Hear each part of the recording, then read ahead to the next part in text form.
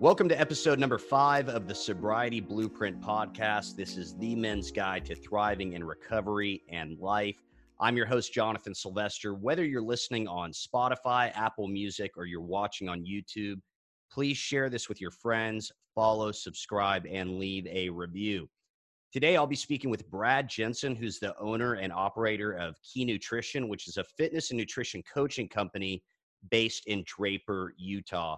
And he's going to be telling us a bit about his journey into recovery and how his sobriety contributed to building a 7-figure business. Thanks for joining me on the show, Brad. Hey, thanks for having me on, man. Always grateful to come on and Yeah, talk forever, man. Yeah, really glad to have you, man. I'm excited. And so I want to extract as much valuable business advice as possible for the listeners. But the main reason you're here on the show is because you are a guy in recovery. You have almost 7 years clean and sober. So tell us a bit about your background and how you actually got sober. Yeah, I mean, I won't bore you with the whole war story. It's funny when I go on different fitness podcasts because I've been very open about who I am and what I suffer from, and it was never intentional to try to like get other opportunities to go, but on different podcasts and share my story. But I give them a lot of context because they're always like floored by, Right.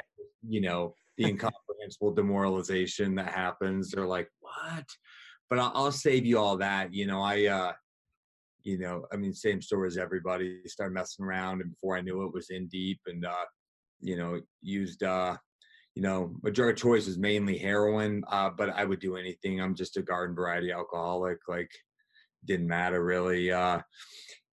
And so, it got worse and worse, just like everybody. You know how it goes. Like, it just like I feel like this podcast. Like, I mean, if you want to go into like my backstory, I'm totally willing to, but I hit a point of, living on the streets for a year, and I never actually slept on the, I never like had to sleep in the streets, like literally, because I was very resourceful. And I say that because entrepreneurship, I started, I realized I could do hard shit and I could grind and shift and make moves. But, the day came on November 19th, actually 2012. And I've been strung out for about a year. And I went to my grandfather's funeral that night, or I'm sorry, that day, and was loaded up there, and was sick, was dope sick in the morning, and made my little religious mother stop at the dope dealer's house on the way up so I could get well. And um, just the insanity, man. And I hit that point, and I had tried so many times before to get sober. Tried's a very relative term. I had gone to rehab or done this or done that, but I was pulled over later that night going on a drug run and was in a stolen vehicle, and was taken to jail. And I'd been to jail about 17 times prior to that. I was so grateful to go to jail that day because it was November 19th in Utah. It's fucking cold. Can I swear on this podcast? Oh, yeah. Okay. It's Yeah. fucking cold, man. Like, Cool. it's cold, dude. And like, I had a little scumbag hotel room I was staying in, but man, I was beat up. Like, it was a year of just demoralization. Because my story prior to that is I would go on these runs for 3 or 4 months, destruct my life, then something would step in. Usually my parents would send me to rehab, to detox, even the law. But I had terminated all my charges, and it just kept going and going and going. And man, so that's, I don't know how deep you want to go into that, but that's, I got pulled over that night. I did a short 30 days in jail because the kid stole the car from his mother. Luckily, she dropped the charges. I was released, and I was released with nowhere to go. And I made a post about this on my Instagram. They have this big ramp at the county jail here, and I walked down, and instead of going right, so to speak, I went left. And instead of calling one of my junkie friends or the dealer to come pick me up, I went to a payphone, and I called my mother, and she said, "You're not coming here. I don't trust you, but I'll take you to a meeting." So she took a meeting of Alcoholics Anonymous and dropped me off. And that's where, and then here we are today. So the post was framed that, one decision could change the whole trajectory of your whole life. Like, I never in a million years thought I'd be sitting here where I'm at today speaking with you. And it's because I went left, not right. Like I just made that one decision to give it a fucking shot. So Man, that dude, I love that. See, and I didn't know this having you on the podcast, but that's a lot like my story. I mean, literally, I was going to the pawn shop one more time, and I locked my fucking keys in my car, and that's how I ended up in treatment, and that's how I ended up, being willing enough to really give this thing a shot. So, man, that's absolutely awesome. And what you just touched on right there, I really love, man. It's just this. It wasn't all me, right? It wasn't all me that got me to this life that I have today. That's just the truth. 100%, bro. I can relate so much. Like when I went to my grandfather's funeral, I remember everyone was looking at me. I was 40 pounds underweight. I was the only motherfucker not dressed up because I didn't own any fucking clothes, and had a needle in my pocket, and everyone's looking at me like, what's the matter with him? Jet black hair, 40 pounds underweight. It just looked like a junkie. And I thought, man, this has got to stop. But that night, I kept saying that, and I'd been saying that for the month prior, but nothing was changing. And it was God intervened, man. I met up with some kid I didn't know, and he was like, "Hey, can you drive? I'm too loaded. I can't stay awake." I'm like, Wow. "Sure thing, man." And then I get pulled over, and he's like, "Oh, by the way, the car's stolen." Oh And my God. in that moment, Yeah. there's this clarity of like, God, okay, this is what I've been praying for. Yeah, absolutely, man. Yeah, no, and the situation that I just explained to you, like how I ended up in treatment for the first time, it was this moment of like, fuck, but at the same time, like, thank God. Like, I'm exhausted. Like something needs to change. And much like you, like there were consequences, but nothing to the point of making me really want to stop, right? It was never bad enough, or it never hit that wall. They were always, because a lot like you, like, man, I was resourceful. Like I would always find a way to kind of like worm or manipulate my way out of it. And that can make things a lot worse. I actually heard a guy in a meeting one time say that he wished that all of his sponsees would wake up stupid and ugly, because then maybe they would like get this thing sooner. Isn't that the truth, man? I like that. I've actually, it's true. Yeah, it's pretty good. It's pretty good. Well, so one of the things that you wanted to touch on a little bit, and I can appreciate that it's funny. I've actually had this conversation quite a few times lately, is pretty much all of us, and I'm sure all the guys listening have heard the suggestion about not dating in your first year of sobriety. We've heard that a million times, and some guys listen to it, some guys don't. What are your thoughts here? What has been your experience with that? Well, I don't know what camp you're and listen, I get the whole fundamental thesis behind it. Like I get why. But like I was like, fuck I was that dude that was like, fuck that. I can't find that in the big book. Like I can't find that in the 12th. Like, where does it tell me not to do that? So I subsequently got in two relationships my first year, not at the same time, but like, met the one in an A meeting, and that like didn't work out too well. And then quickly after that, got my first, I think it was 6 months sober. I got into like a serious relationship that lasted a year, and I stayed sober. Now I understand. I've watched with sponsees why they don't. And I guess, it's funny because I hear this blanket suggestion thrown around, and I've sponsored a lot of guys, and I don't give all of them that suggestion.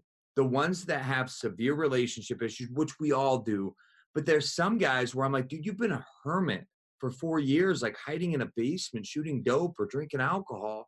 Like go on some dates with girls, have fun, like enjoy yourself.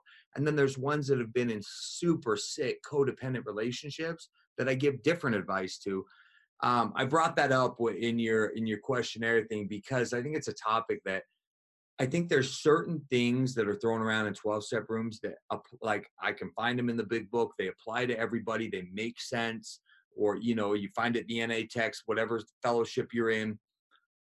But there's some things where I'm like, that's merely like a suggestion I think works for some people. And I'm definitely with my sponsees. It depends on the individual. But I just think, man, if you want to fucking stay sober above anything else, like, and I was so current with my sponsor that when this girl started fucking with my head and she wasn't doing it, I was fucking with my own head. I would call him and I'd talk to him about it. And he helped me grow up in a relationship and learn how to not be a fucking codependent, needy motherfucker. And I learned so much, but I was also so integrated in recovery. And I had a swarm of people and I was current with them and I was honest. And so my whole message on that is like, if you want to stay sober and you're willing to do what it takes, you can fucking get in 3 relationships. I don't care. You'll stay sober. But if you're a little bit on the fence or there's even certain things you're not willing to do, if you start dating, it'll probably twist you sideways. Yeah, no. Okay. See, and actually, man, like this is a really good point. I think it does depend on the individual, right? I would say that most of the guys I've sponsored, like I would suggest to them, you probably shouldn't get in a relationship, but it's because like you've touched on, like these guys clearly have some issues there that they need to work through. But I think the main thing is that the real issue that comes up for most guys is that they start to make this chick their higher power, Yeah. right? That's the real issue. It's not that you're dating. It's not that you're getting in a relationship. But it's funny, man, because just the other day, like I heard a guy sharing about this in a meeting, and he was talking about how he's now been married to this woman for 15 years that he met, 10 months sober or something like that. And then I was also having this conversation. One of the guys that I had on the show recently, he does the marketing for, you've probably seen on Instagram, the Castle app, Clean and Sober Love dating app for sober people in recovery. And so we were kind of talking about that, and one of the points he made is he's like, look, because this whole topic came up. He was just like, look, like most people are probably going to continue to date in sobriety or early in sobriety. So at least this way they can meet someone else in the program. But I don't know if that's a good thing or not, because one of the things that stuck in my head about dating and sobriety is the odds are good, but the goods are odd. No, I like that. Yeah. So she may not be the one just because she's in the program. Yeah. In fact, like I'm so glad the girl that I'm lucky enough to be married to is a very sane normie. And to be honest, after that girl that like I mean, dated's a very relative term. Like we hung out and did whatever for. I think it was I met her at like 60 days. She had 60 days. Like quickly, I actually my sponsor told me it was a horrible idea, and then like 2 months later, I called him. I'm like, you were right. It was a horrible idea. Yeah. Like, and luckily it didn't get too deep, but I actually made a vow to myself to never date anyone in the program again. Now, granted, like when you're comparing someone with 6 years to 60 days, there's probably a little difference in like emotional maturity. Sure. But since then, dude, I never have dated another girl in the program. No, I don't think it's a bad idea, but yeah, I think I think when I look at it, and you're right, for most of my sponsees, that rule has not held true. Like I think, I mean, that has held true. I'm sorry, that you shouldn't date because you're a broken motherfucker. And like bottom line is really 9 out of 10 of these guys have nothing to offer anyway. And so, but there are those few cases where I'm like, no, I think actually I've had a couple sponsees that I told like, go date, dude. Like I don't think you've had any extra like, and then you get to like, but those are also the ones that are like, every time I give them a step, they're doing it, they're on it, they're current with me. And I get to help them like have the same experience I had, which was, wow, I'm really insecure that she hasn't texted back yet. My sponsor, I bugged him at nauseum that first year, and I went through like a little outpatient deal, and I bugged my recovery coach there at nauseum, like, dude, she didn't text me back, and I know I'm acting crazy. I know my defects are coming out. Like, what should I do?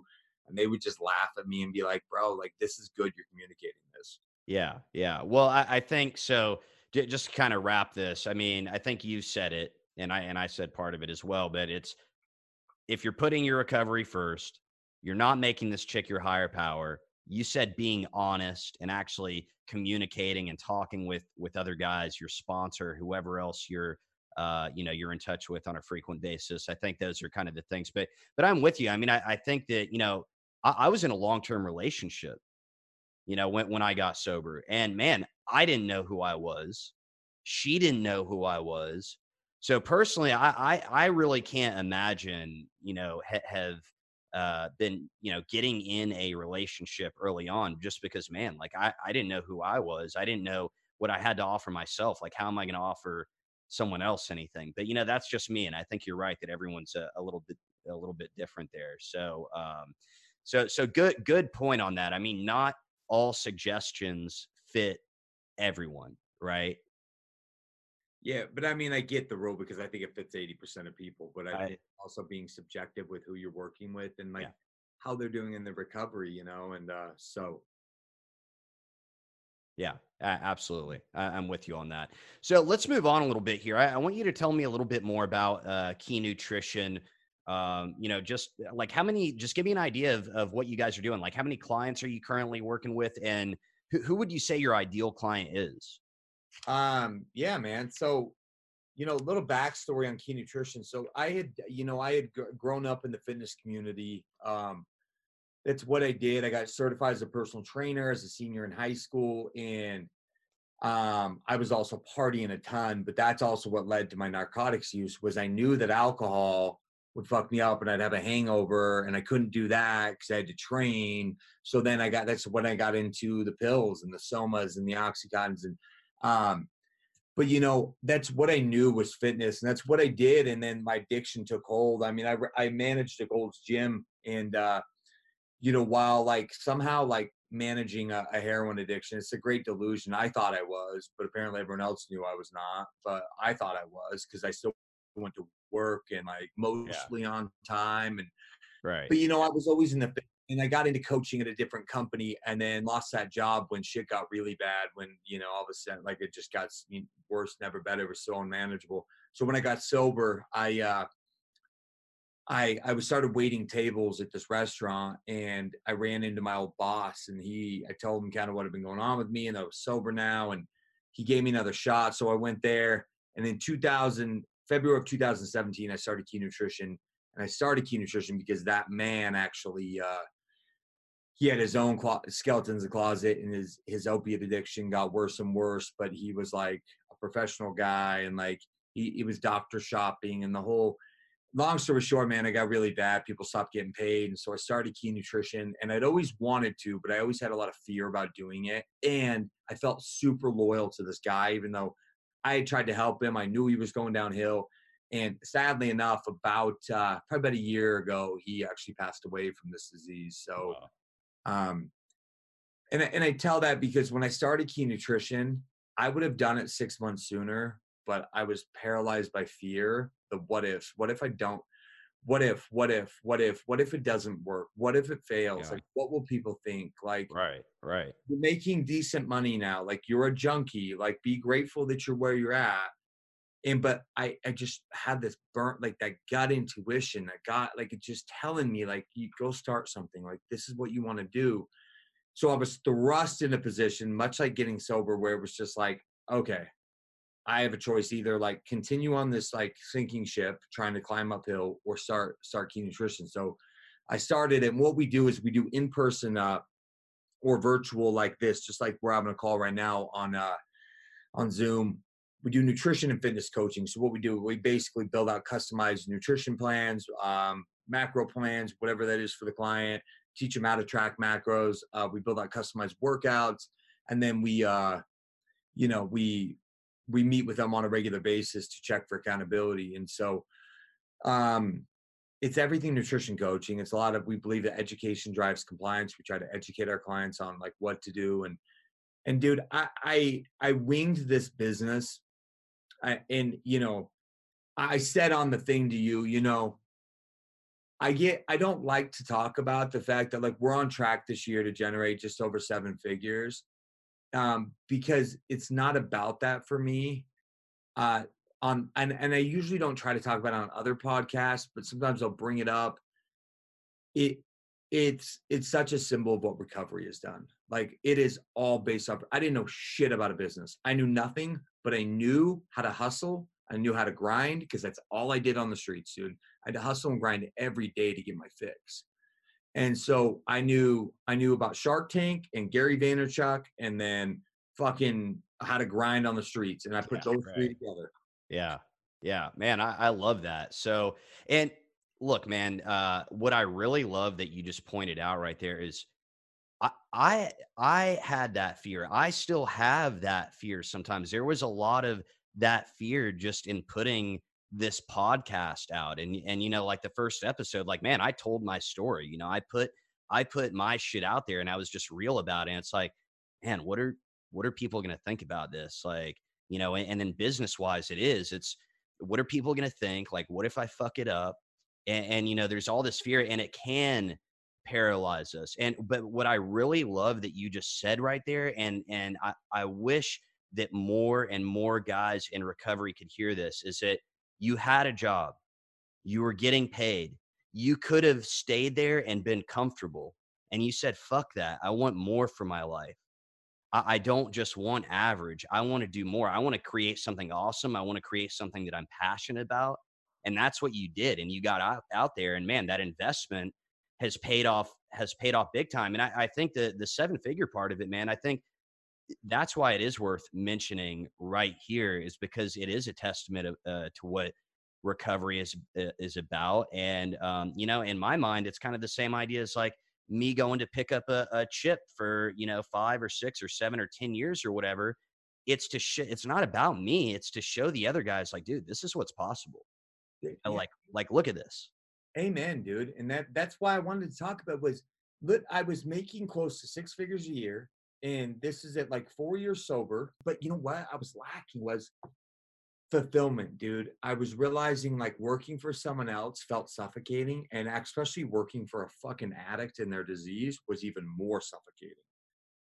And I could have just stayed comfortable, and like I made that decision to leave, and it was that fucking gut feeling, like the 12 steps, like they talk about, like you'll intuitively like get this, like that hunch in your gut, and like I just went with it, and I had trusted it before. It's never let me down, and I got that gut feeling, and it was so strong, and I tried to shove it away. But you're right, like I wasn't fulfilled.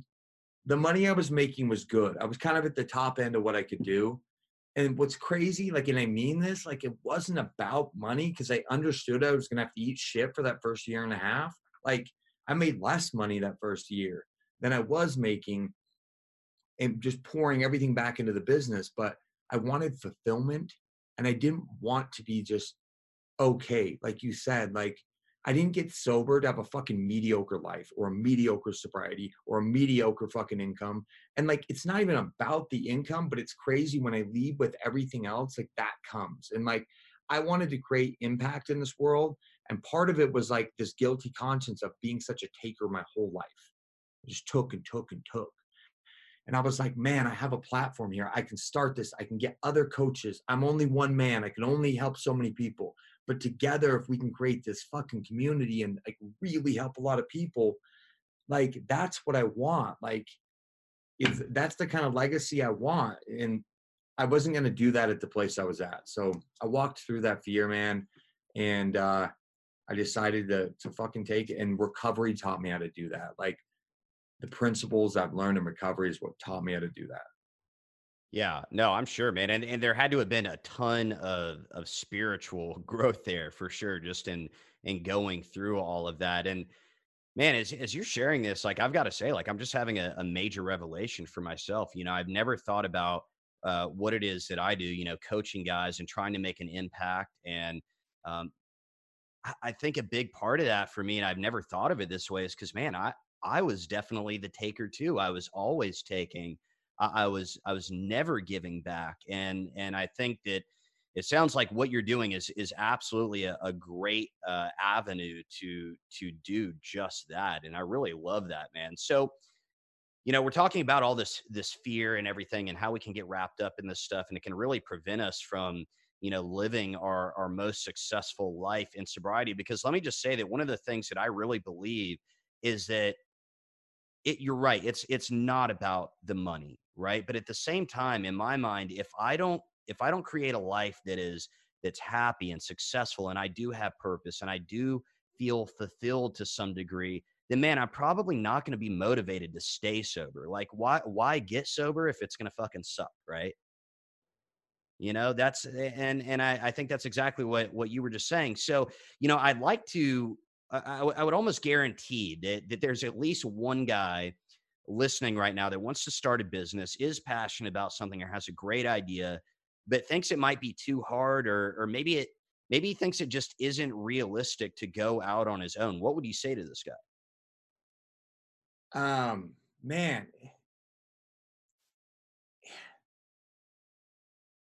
I think that our fucking heads try to tell us that shit.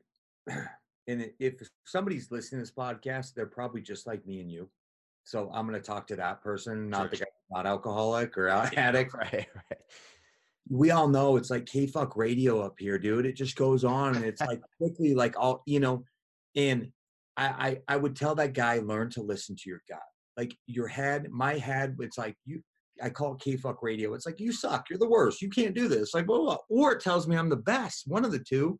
And I think if you have that strong gut feeling, and this is coming from a guy who had no formal business knowledge. Literally, I said the only thing I knew about business was from following Gary Vee, watching Shark Tank, and then being a dope fiend and a drug dealer and addict. It's the only things I knew.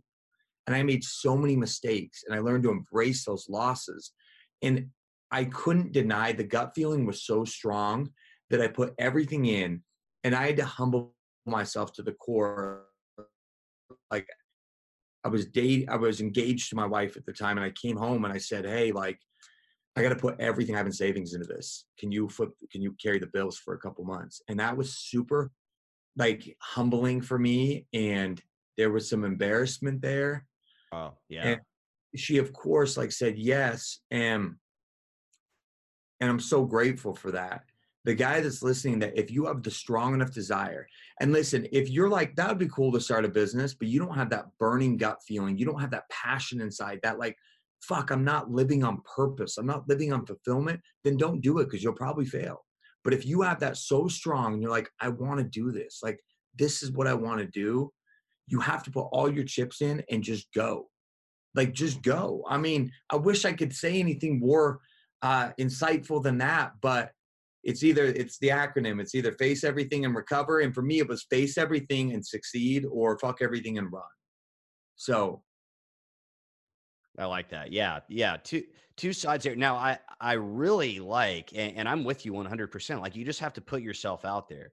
I think when we relate it back to recovery, my thought is just like, man, I've come this far. Like, my higher powers brought me this far. Like, I'd like to think that I'm probably not just going to get dropped on my ass now, right? But at the same time, I really like how you said, because look, let's be real about it. Like, probably every guy listening to this to some degree would like to have a business. Like, who the fuck wouldn't like to work for themselves and maybe, like to make a little more money and be their own boss? But it's like, man, it takes a certain kind of person. If you're kind of wishy-washy about it, you're not really sure.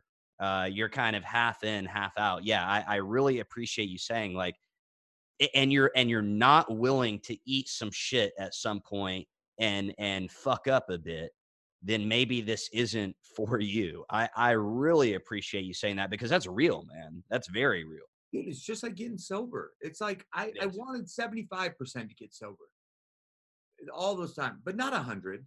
Maybe like, and it just didn't work out. Like, I was like I really want to, but when the rubber met the road, like, that's when I would always relapse. And I was like, how did this happen? It's like, dude, I was never fully in. So Mm. and I just think fear, man. I just think fear, like, is such like a debilitating thing, and we all deal with it.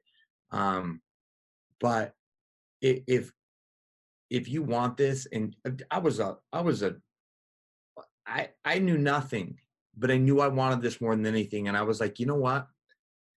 If you put half the fucking tenacity into this business that you put in to somehow being a homeless heroin addict with $150 a day habit with no fucking job for a year, that was tough. Every morning it was like Groundhog's Day. I would have to hustle again to get my dope, to get well, and then like do whatever I had to do, hustle and shit. It was so much work. And I was like, man, and if anyone's listening to this, if you've been an alcoholic and a drug addict, like, no matter what your story is, no matter if you were low bottom like me or you were high bottom, but you were constantly telling lies to everyone, it was so much work. Like put half of that tenacity into starting a business and you'll be successful.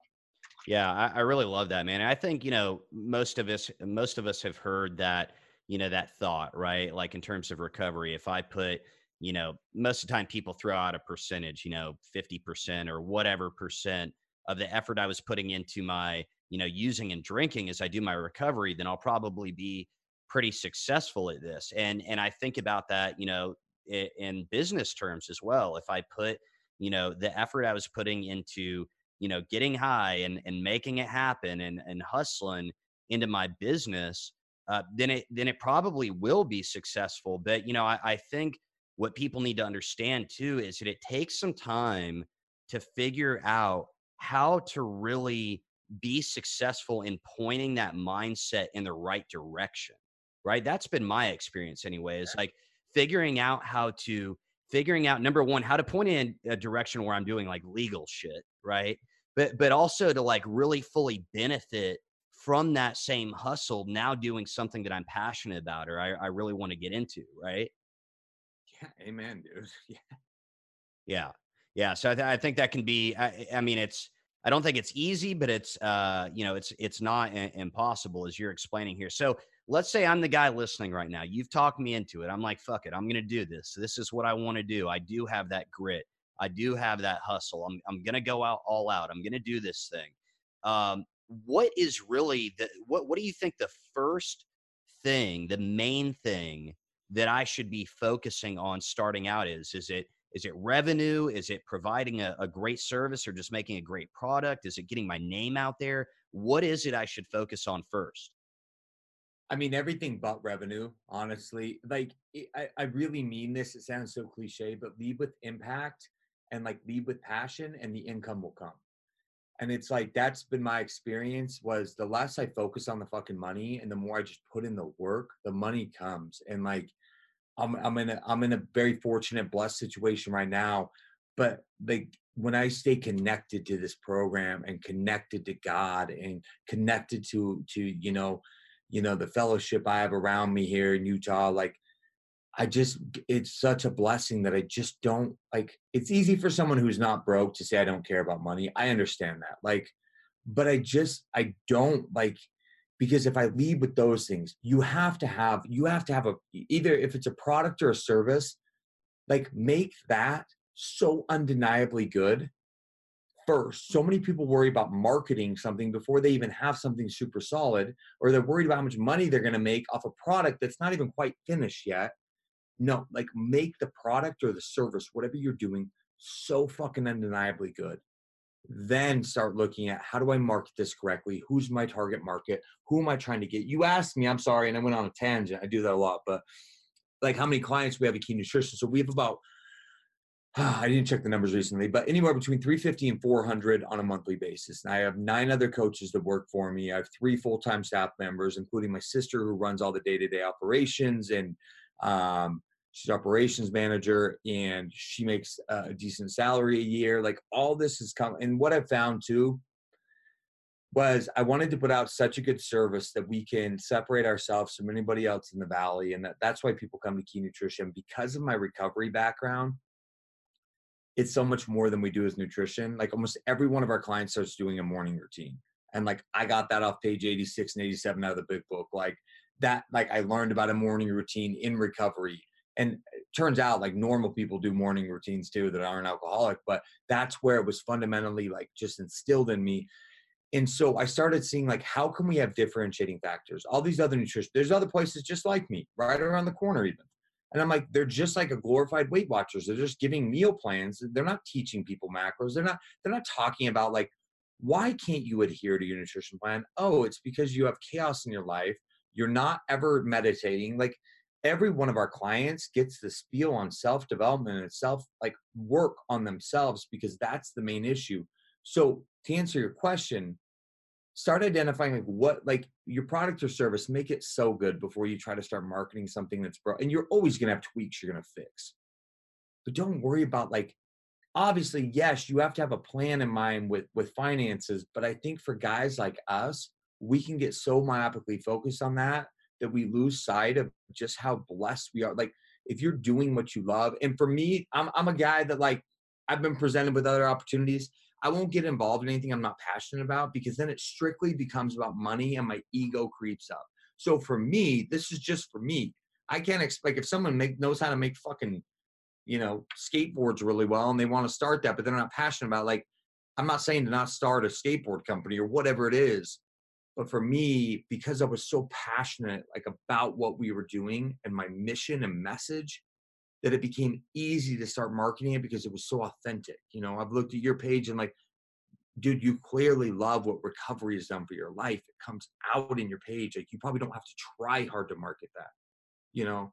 So that probably didn't answer your question, but No, no, it did, man. I mean, number one, so just to touch on what you're touching on right there, it's in my mind, it's really get the message down, right? And figure out who you want to work with. Get really good at whatever it is you're giving them, and get that message down too. But I think you're right, and I made this mistake in the past. I would get wrapped up in like, what I was putting on social media or whatever. And it's like, dude, the coaching isn't 100% yet, or the product that you're selling isn't 100% yet. Like, you need to get that down first. Like, that's the real focus. That was for me. So I'm absolutely with you on that. And that did answer the question.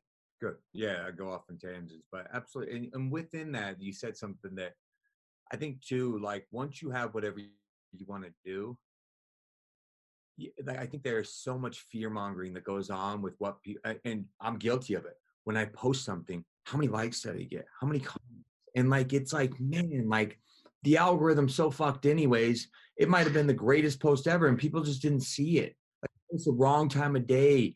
I hired a social media consultant, and she's giving me a headache. I'm like, this is so much to remember, and like 30 hashtags, no more, no less. And for me, I just have to be authentic and not care. Like, if you feel good about what you're putting out, it doesn't matter if one person likes it, or like, that you're marketing your service in a way that, like, I feel good about. And I've put some shit on social media where I've second guessed myself, and I'm like, dude, stop caring what people think. Like, that's my message, and that's the only one I got. Like, that's what's authentic to me.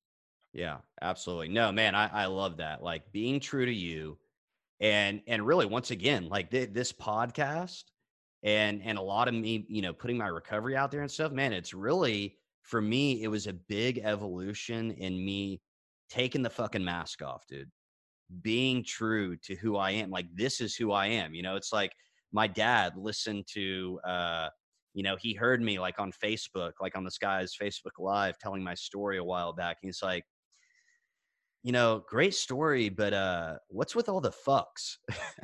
And I'm like, man, that's just kind of when I'm passionate about something, like, that's just how I speak, and if someone doesn't want to like hire me because of that or whatever, then that's not the guy I want to work with. And that's okay. And I have to be okay with that and keep it moving.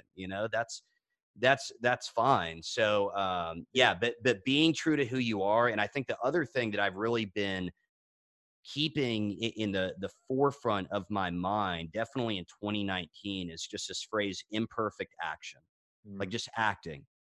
Because, man, for me, like, I didn't think I was a perfectionist, but when I came into recovery, I kind of saw that, like, well, man, like, yeah, my thinking is, if it's not perfect, then why even fucking do it? You know? Dude, you get that paralysis by Oh, analysis. absolutely. And we laugh when you're telling a story about your dad, because I never forget. I took my parents to, they came and watched me get my 1 year chip, and I got up there, and I don't normally cuss in front of my dad, but I just was sharing, and I end up saying fuck a lot when I'm passionate, like. Yeah. And he was like, "Oh, that was some strong language." And I'm like, "Dad," and he goes, "But you know what? I'm proud of you. Like, you're sober, and if that's how you talk, if that's the worst you do, I can live with that." And Yeah. you're right, man. I mean, it's just, you know, I I put out on my Instagram story, how many of you guys care about swearing? And I got about 200 responses on this poll. And it was like 171 said swear away, and 29 said, yes, it helps to keep it clean. And because I've been trying to keep it cleaner so it has more shareability, but I've been losing some authenticity. And what's funny was it was like 86%, right? But in my head, I was like, well, I don't want to lose those 29 listeners. So maybe I should keep like saying heck and shoot. And I was like, man, like if Yeah, I lose them, they were probably never meant to be like in my tribe anyways. Cause I don't always swear, but when I talk, I think authenticity, man, is just so missed. And like, I love that, sharing your story, you take that mask off, it's vulnerability. And like, we're it taught is. to be, the serenity prayer at the end says, the courage to change the things I can't. But yet, as men, we're taught. So be courageous, but don't tell everyone what's really going on. Like, ooh, Mm, don't tell that. That's really too much. You don't want to go there.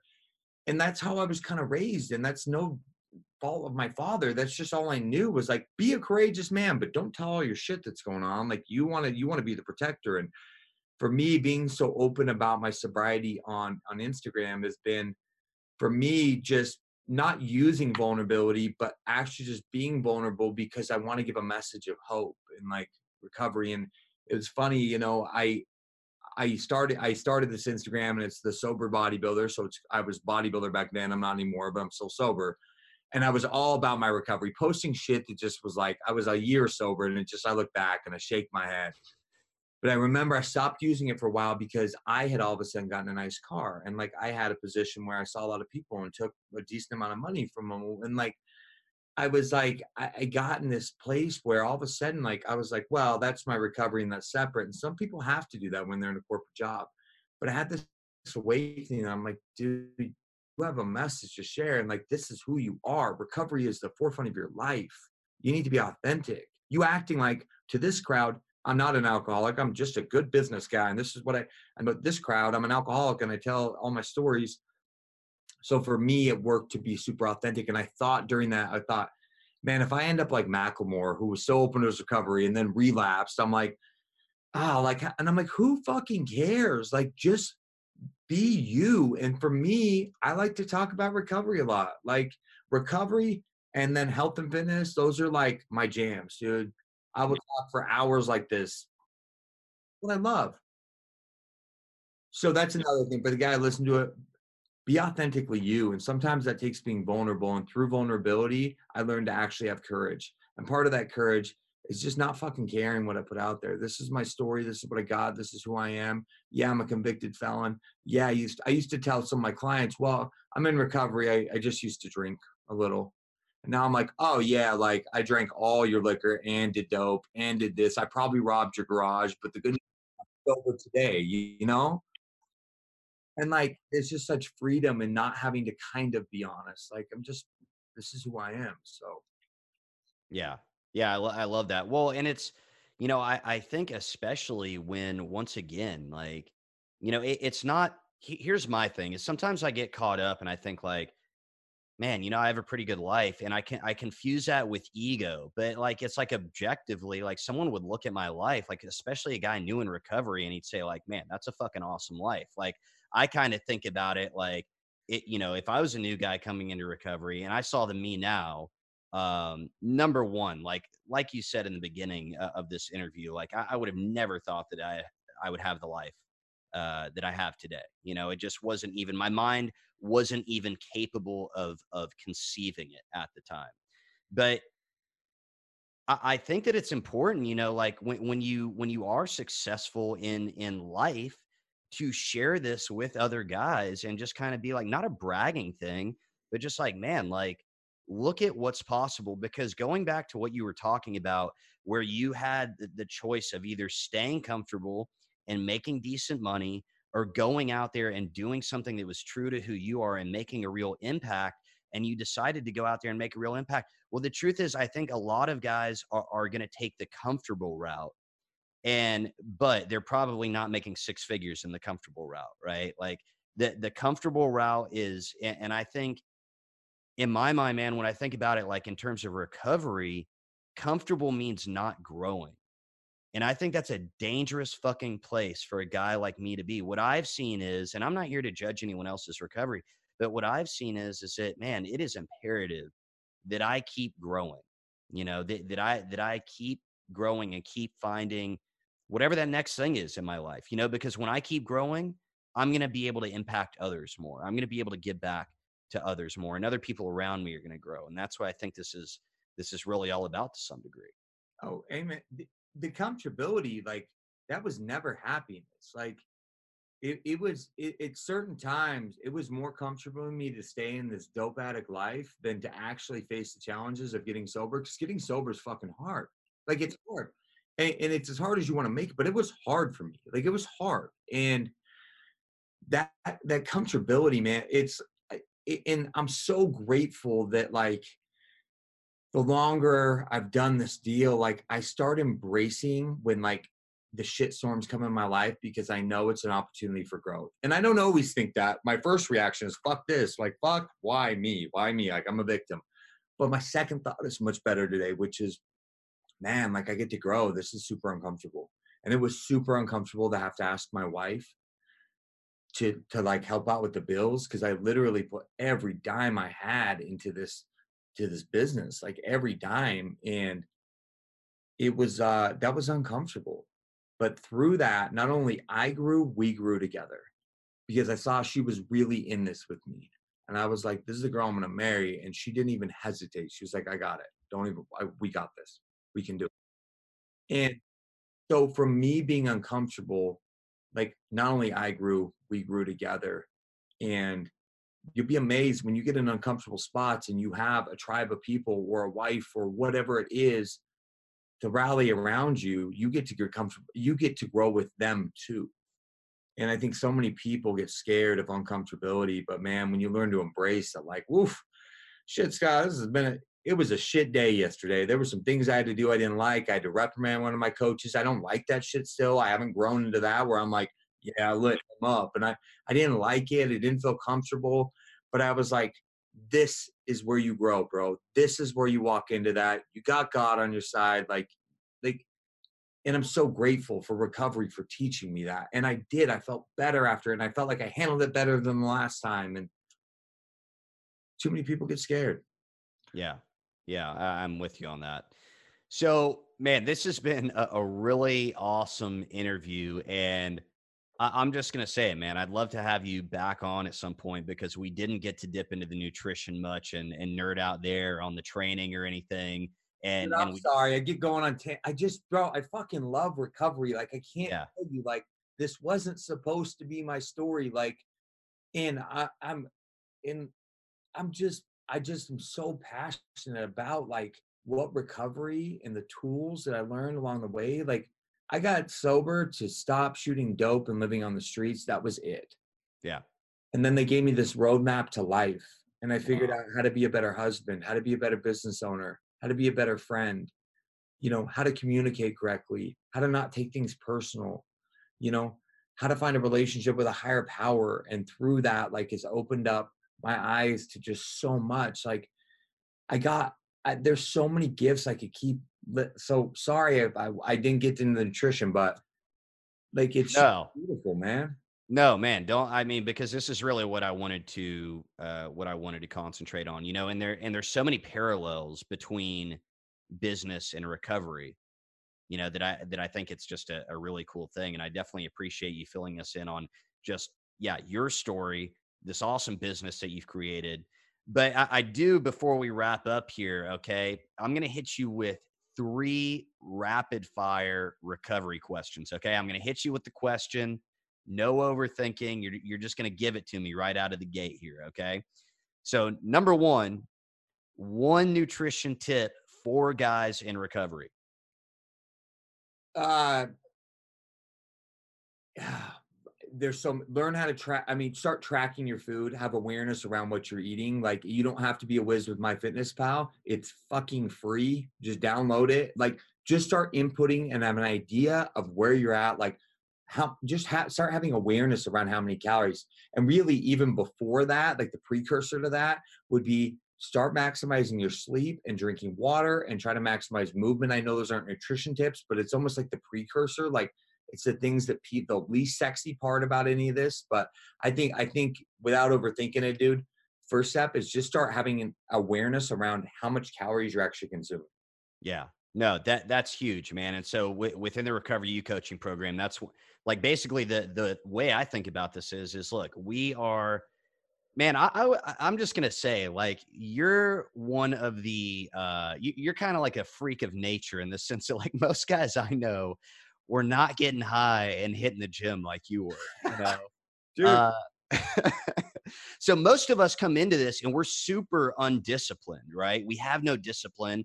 We don't know. We've been turning a blind eye to like all the shit we're putting in our body, right? And it's like, man, let me get some discipline. Let me look at the facts, almost like an inventory, right? Of what it is I'm putting in my body. And I'm with you 100%. I think tracking your food and getting a good understanding of what you're putting in your body is huge. Is huge. Yeah, man. And I have to say, dude, before I forget, I was going to say at the end of the podcast, but I absolutely love what you're doing, dude. Like that is something that like I just love it, man, because recovery for me, obviously you have your foundation principles, but I believe it's a bar stool of this mind, body, spirit. And so many people I see with 20 years sobriety, yet they're 100 pounds overweight. They can't breathe walking up the stairs. And I don't care what they fucking try to share at the meeting, like they're miserable in certain aspects of their life. And obviously when I there's days where I have the bar still balancing perfect, and I'm like, hell yeah. But a lot of days where it's not. But I just feel like it's so much more than there's so much. And as the longer you get sober, you start realizing this. So for you to implant that early on, like, it's just beautiful, dude. I love what you're doing, man. Like, so many people fucking treat their bodies like shit when they get sober, and then they wonder why they still feel like shit. Or, they gained 30 pounds of fat because they were under eating, and then they start stuffing everything in their face. And then they're 4 months sober and they're miserable and they're going to the pool and they can't take their shirt off because they're embarrassed what people are gonna think. And it's like, no, like you're still hiding in guilt and shame. It just looks different. And I'm not saying that guy can't stay sober, but how free do you want to be?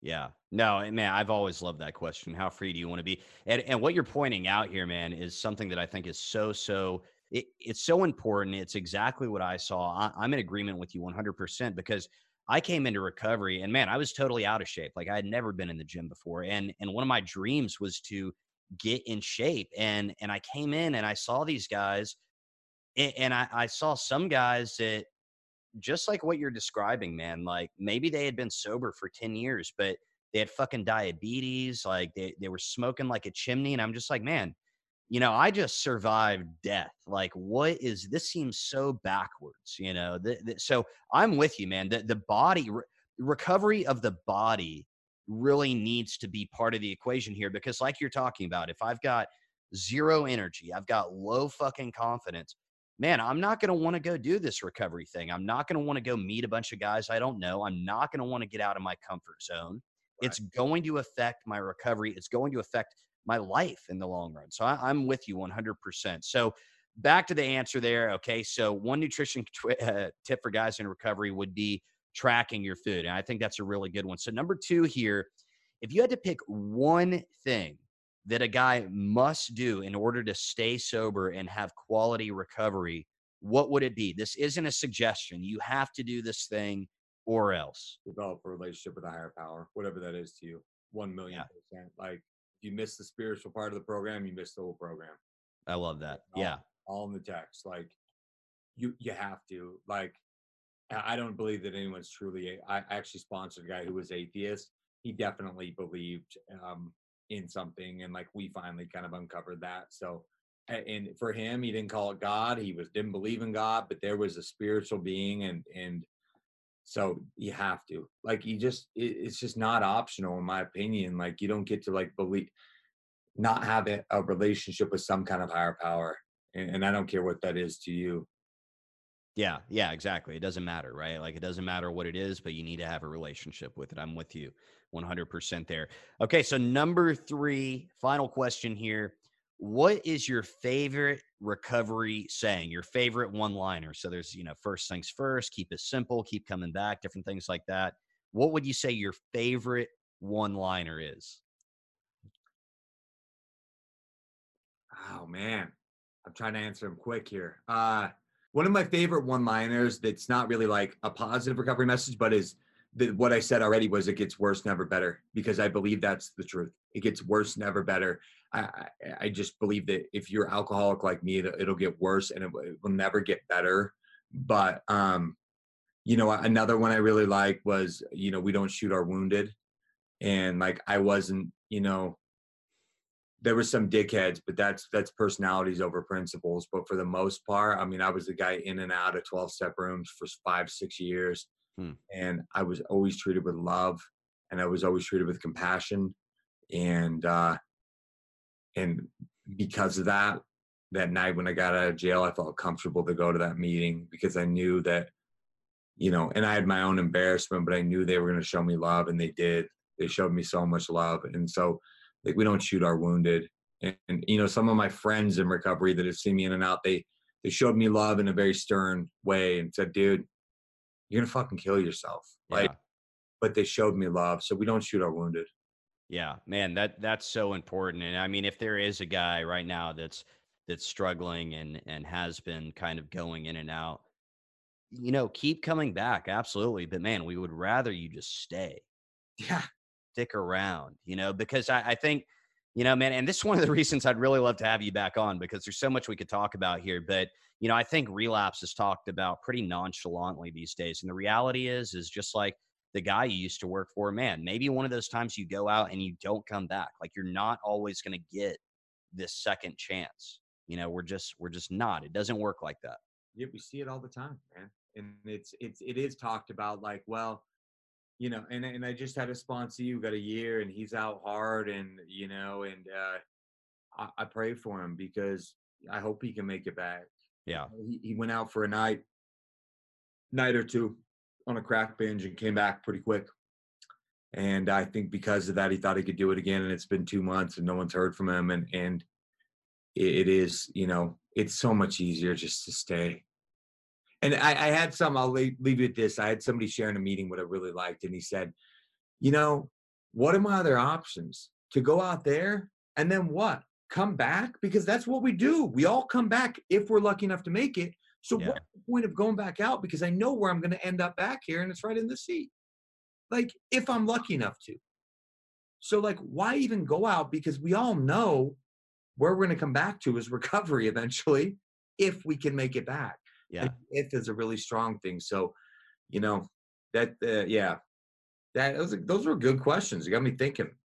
Yeah, that's good stuff, man. Well, hey, Brad, thanks again, man, for coming on. I'd really love to have you back on. I mean, not just to hop into the nutrition and training stuff a little bit more, but definitely more into recovery because there's just so much that we could dive into here. And I would love to come back on and talk about what health and fitness has done for my recovery personally and what I've seen. When I first got sober, I worked with so many people in the program. yeah, Everyone knew, right?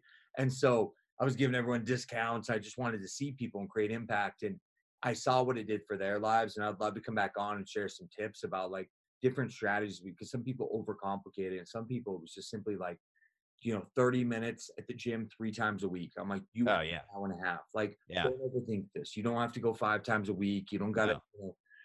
And so I would love anytime you want, man, dude. I consider you a friend now. So anytime I'd love to. Hell yeah. Awesome, man. Awesome. Well, if you guys listening want to connect with Brad, you can follow him on Instagram. As he mentioned, it's at the Sober Bodybuilder. You can get more information about Key Nutrition at keynutrition.com. And also be sure to check out the Key Nutrition podcast as well for a ton of great info on nutrition and training. Again, whether you're listening on Spotify, Apple Music, or even watching on YouTube, please share this with your brothers in recovery. Share this with your friends. Follow, subscribe, and leave a review. You can find all the info on the show in the show notes at thesobrietyblueprint.com/podcast. If you want to ensure that you're living your happiest, healthiest, and most successful life as the man you were meant to be, then you can learn more about the Recover You coaching program at recoveryou.net. And guys, until next time, keep thriving in your recovery and life, and I'll talk to you soon.